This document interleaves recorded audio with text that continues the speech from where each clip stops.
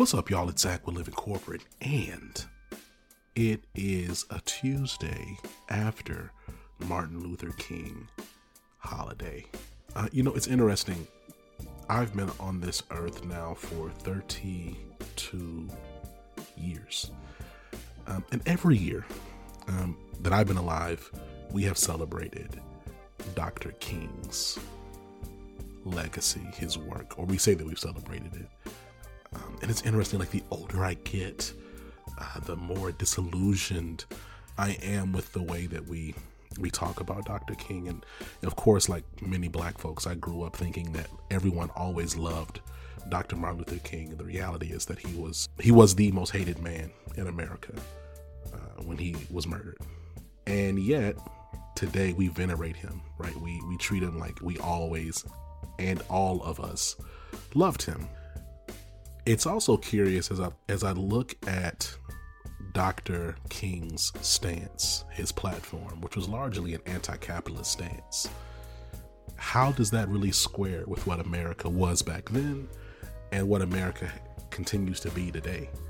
It's interesting seeing organizations that operate in means and mechanisms directly against, like, wholly antithetical to his positions, talk and speak as if they really are about any of the action that he was about, but still thinking about like how tenable diversity, equity, and inclusion, if King was to call it that, how tenable is this work really in a capitalist context? Like, I really don't know. And I think I've asked this question here before. If I haven't, then please, hear me, I'm asking it now.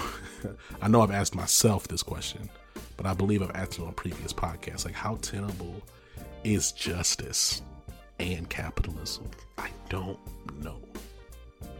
Especially when you listen to King's words about the exploitative nature of capitalism and America's imperialism, its prioritization of military advancement and expansion of territories outside of these United States. When you listen to his language and his words around the lack of investment in like community infrastructure, and again, this was like in 1967, 1965, 1968, right? Like, we're 50 plus years advanced from then, and we're like way worse now. And so, I laugh to not cry, but there's something challenging about that. There's something depressing about that. There's something unsettling about that. And not to mention, you got the FBI every year. I don't know why they do that. Every year, the FBI tweets something about honoring King's legacy as if they didn't kill that man. If they didn't write letters urging him to commit suicide. They had him on terrorist watch list. They called him a communist. They said he was a domestic terrorist. Like, what are we doing? You know what I mean? And it's scary, right? It's scary. Like, as I kind of rant and ramble here, as I just like share with y'all like my raw, unfiltered thoughts about King and America and diversity, equity, and inclusion in this space today, it really leads me to challenge and ask, like, for all these companies posting content for clout on social media about Dr. King and about equity and equality and justice and freedom and doing what's right and being courageous, like, do y'all really practice that? Because like a lot of y'all still have clauses and things in your employment contracts that don't even allow folks to sue y'all for racism if they quit. You have forced arbitration in your employment agreements. A lot of you aren't even transparent about your diversity, equity, and inclusion data. You don't pay your employees equitably. You don't pay your employees who do diversity, equity, and inclusion work. You underpay your diversity, equity, and inclusion leaders. Some of you are actively harming black employees right now. There are black employees at your places of employment, at your jobs, at the places that you manage, that you lead, that don't want to be there because they don't feel seen. They don't feel like they belong. But you get on Twitter, you get on LinkedIn, and you put some little graphic up of a man that you probably don't like. And it's just wild because it's like there's a certain level of just like arrogance, audacious arrogance that comes with that. Because it's not like you have to admit all the evil that you're doing, but you don't have to front like you're doing good. You know what I mean? Like, you can just be quiet. You don't have to say anything. I think that's kind of going back to the FBI thing. Like, we know that y'all are out here doing dirt. Like, y'all are putting Black Lives Matter protesters on watch lists today. Like, the same things that y'all were doing to King back then, y'all are doing to protesters and activists today. So we're not asking you to even confess all the dirty things you're doing to black people today. We're just saying you don't have to say anything. And so, the question for me is like, what parallels can we draw from America's treatment of Dr. King and how we venerate him today, just to how we treat black labor and like the visage of black people in the workplace? I think about how, I've been at places where I was treated like a dog behind the scenes and then like paraded out in front of clients like I was really appreciated and respected. Or where I would work and my work would be hated on at the time, but then I would leave a project and find out that some other people who are white took my work and then presented it, and it was the hottest thing since sliced bread, right? And so there's a pattern, I believe, in how America as a whole like venerates people after they're dead, but treats them like hellspawn when they're alive. And there's something to be said about just being honest, right? Like being consistent, having integrity, and speaking truth to power.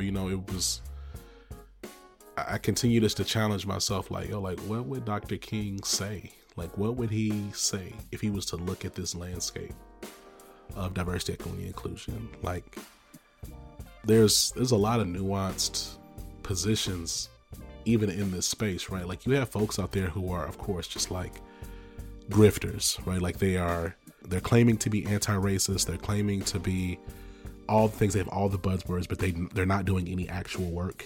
There are people who are really, really, really focused on just like kind of maintaining the status quo. So they're going to talk about diversity of thought. They're going to center and prioritize whiteness in everything that they do, but they're going to use a little bit of the language.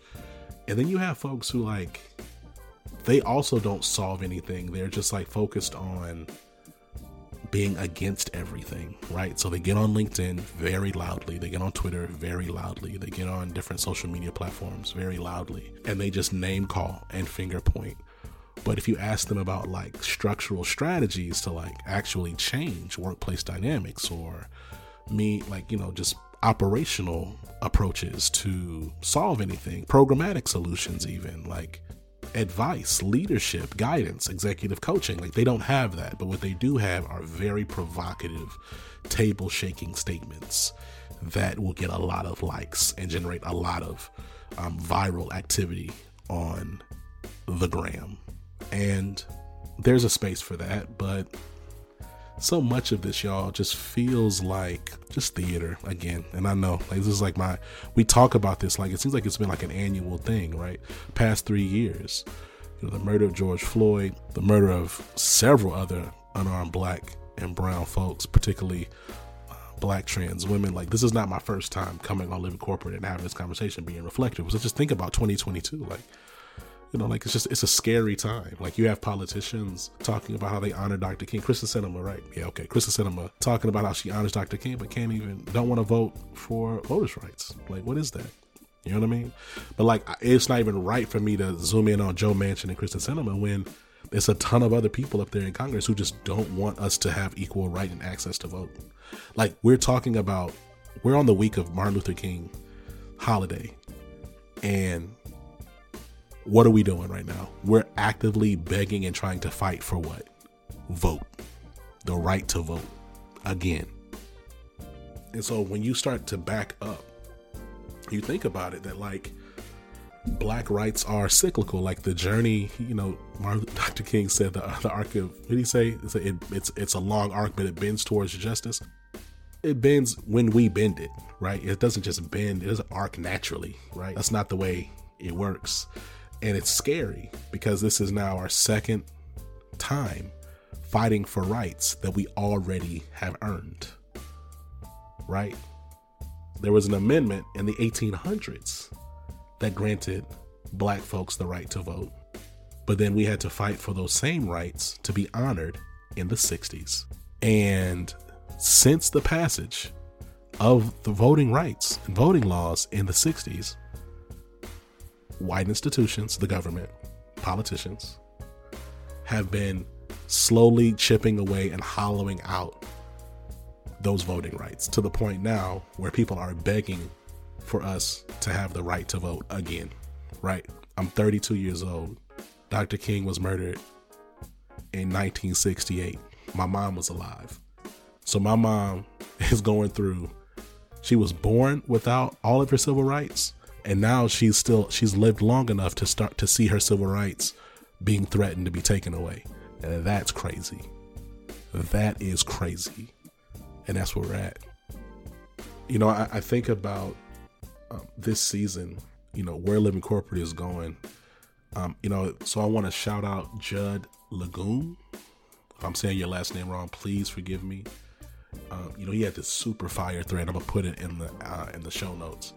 There's these corporations out there that this week posted stuff about honoring Martin Luther King, but they actually donated to Republican senators in the last year, and that's supporting a caucus that's filibustering voter rights, and a chair, who's Rick Scott, who voted to overturn the last election. Okay, so I'm gonna read these companies, and I'm gonna read the amount they donated and the company. Here we go. Google, $15,000. American Airlines, $15,000. Amgen, $15,000. Anthem Inc., $15,000. AT&T, $15,000. Boeing, $105,000. One of the top donors, Cigna, $15,000. Comcast, $15,000. CSX, $15,000. And this is actually pulled from Popular Info. CVS, $15,000. DaVita, $15,000. Entergy, $5,000. Ford, $15,000. Holland Knight, $15,000. Home Depot, $15,000. Honeywell, $15,000. Humana, $15,000. Johnson & Johnson, $15,000. KL Gates, $10,000. Ledios Inc., $15,000. Merck, $15,000. Oxy, $15,000. Oracle, $5,000. Pfizer, $15,000. Pacific Gas and Electric, $15,000. PNC Bank, $55,000. PwC, PricewaterhouseCoopers, $15,000. And the company is also a major donor to the Republicans in Congress that voted to overturn the presidential election. Curious, when you think about the fact that PwC, they consider themselves some type of paragon of diversity, equity, and inclusion. Their CEO is constantly out there in the world as if they are like some of the top corporate activists, you know, just out there making moves. CEO action apparently is like the greatest thing of all time, but they over here donating not only to like just to NRSC, but also just to like they're huge donors to Republicans in Congress. So that's interesting. Here we go. Publix, $15,000.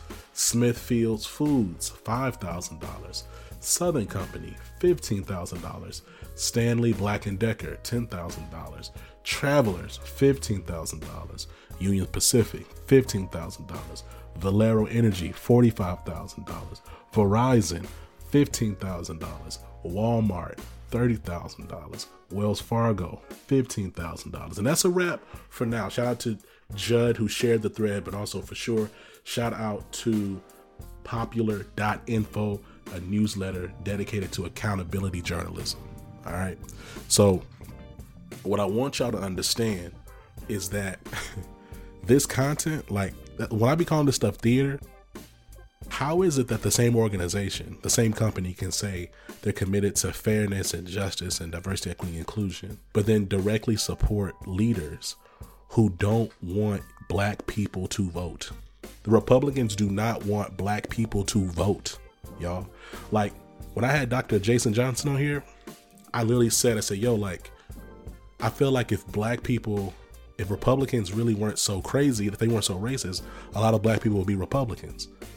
And he said, well, a lot of black people are not going to be Republicans because Republicans don't want black people to vote. Right? And that was sobering as hell, because I was like, dang, that's true. Like, they don't want us to vote. Like, this is not like a either or issue. This is not a both sides issue. This is not no, there's a party that exists today that wants to actively disenfranchise your right to vote. They want to make it hard as hell. They want to discourage you from voting so bad. They do not want you to vote.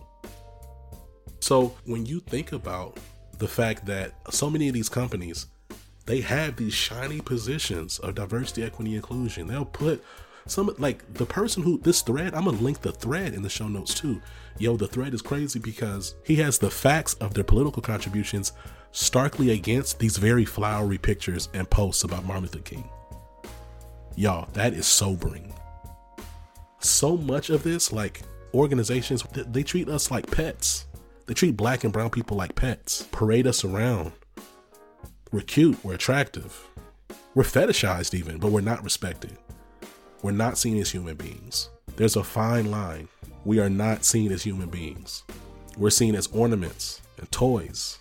It's important, if you're going to stand next to and say that you honor and respect the legacy of Dr. King, and not just Dr. Martin Luther King, but all black radicals, those focused on black liberation, focused on black empowerment, black upliftment, that you have to be honorable and consistent in your actions. James Baldwin himself said it. I can't hear what you say because I see what you do. And that's where I'm at, right? So you want to know the energy the Living Corporate is on in 2022. This is the energy.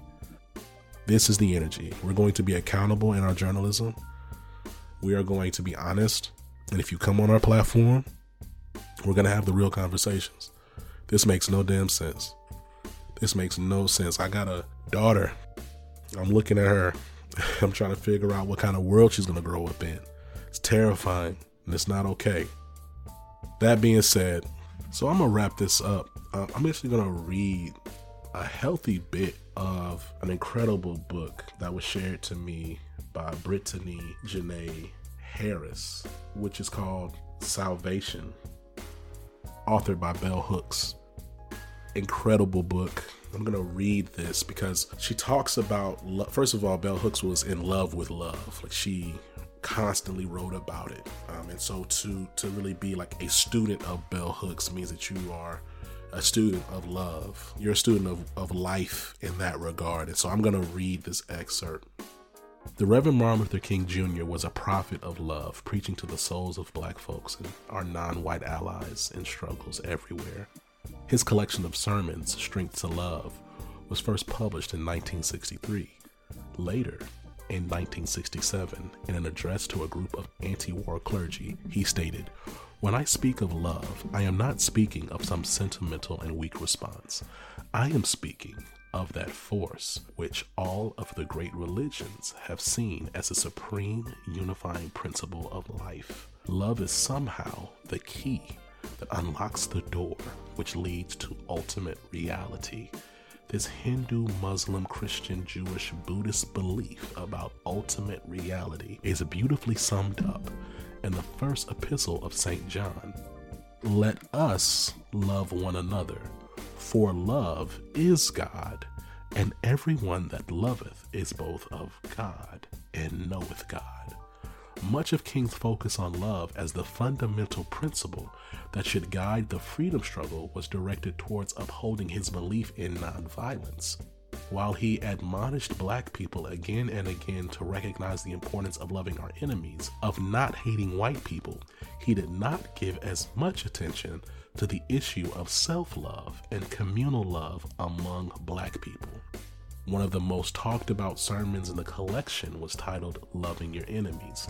King used this sermon to explain and justify his urging black people to love our enemies. Quote, "While we abhor segregation, we shall love the segregationist. This is the only way to create the beloved community." Yet, he also spoke directly to the white majority, stating, quote, "To our most bitter opponents we say, we shall match your capacity to inflict suffering by our capacity to endure suffering. We shall meet your physical force with soul force. Do to us what you will, and we shall continue to love you. We cannot, in all good conscience, obey your unjust laws, because non-cooperation with evil as much a moral obligation as is cooperation with good. Throw us in jail, and we shall still love you. Send your hooded perpetrators of violence into our community at the midnight hour and beat us and leave us half dead, and we shall still love you." End quote. Nothing was said in this collection about loving blackness. King did not address the issue of how black people would love the enemy if they did not love themselves. This emphasis on black people loving our enemies was the aspect of King's political agenda most criticized by radicals approaching black liberation from a more militant standpoint. Again and again, Malcolm X warned against this message of nonviolence. In 1964, his speech to Southern black youth, he told them, quote, "Don't you run around here trying to make friends with someone who's depriving you of your rights. They're not your friends. No, they're your enemies. I'm not going to let somebody who hates me tell me to love them." On those rare occasions where Malcolm X spoke about love, he addressed the need for black folks to change how we saw one another, calling attention to internalized racist thinking. Overall, though, he did not have much to say on the subject of love. Underlying his attacks and the critiques of other militant black leaders on King's philosophy of nonviolence was the assumption that love was for the weak and faint of heart. Real men attended to more important matters. Militant black power leaders who took upon the mantle of South black determination, folks like Huey Newton, Elaine Brown, and Kwame Ture, then known as Stokely Carmichael, preferred discussions that centered on building a healthy self-esteem rather than discussions of love. More and more, as black radicalism was divorced from its religious roots, becoming more secular, discussions of love were silenced. Increasingly, as black liberation was made synonymous with the creation of strong black patriarchs, love could no longer have a central place in the movement. Real men were fighters, not lovers. Freedom, militant black leaders told the world, was about the will to power and not to love. The more freedom became synonymous with gaining equal rights within the existing social structure, the less love was a part of the equation. Gaining access to material privilege increasingly became the emphasis of the black liberation struggle. Economic self-sufficiency was defined as the sole measure of freedom. In this way, black political leaders were more aggressive and militant, who advocated violence, actually did not have as radical agenda as the one King set forth in his writings. Their insistence on violent struggle was not to change the existing social order, but rather to gain power and privilege within the system.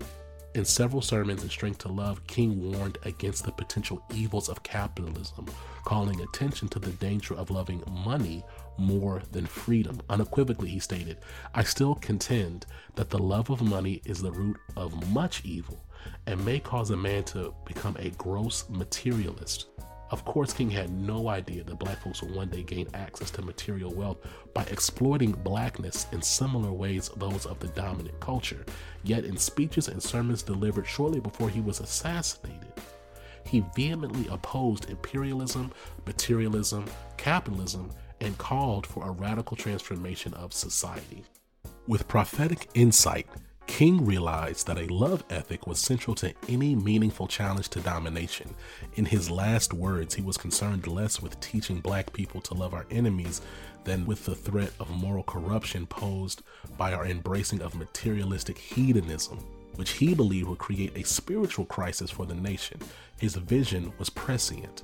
Describing the current plight of black people in prophetic reflections, Cornel West states, quote, "There is an increasing class division and indifferentiation, creating, on the one hand, a significant black middle class, highly anxiety-ridden, insecure, and willing to be co-opted and incorporated into powers that be, concerned with racism to the degree that it poses constraints on social mobility, and on the other, a vast and growing black underclass that embodies a kind of walking nihilism to pervasive drug addiction, pervasive homicide, and an exponential rise in suicide.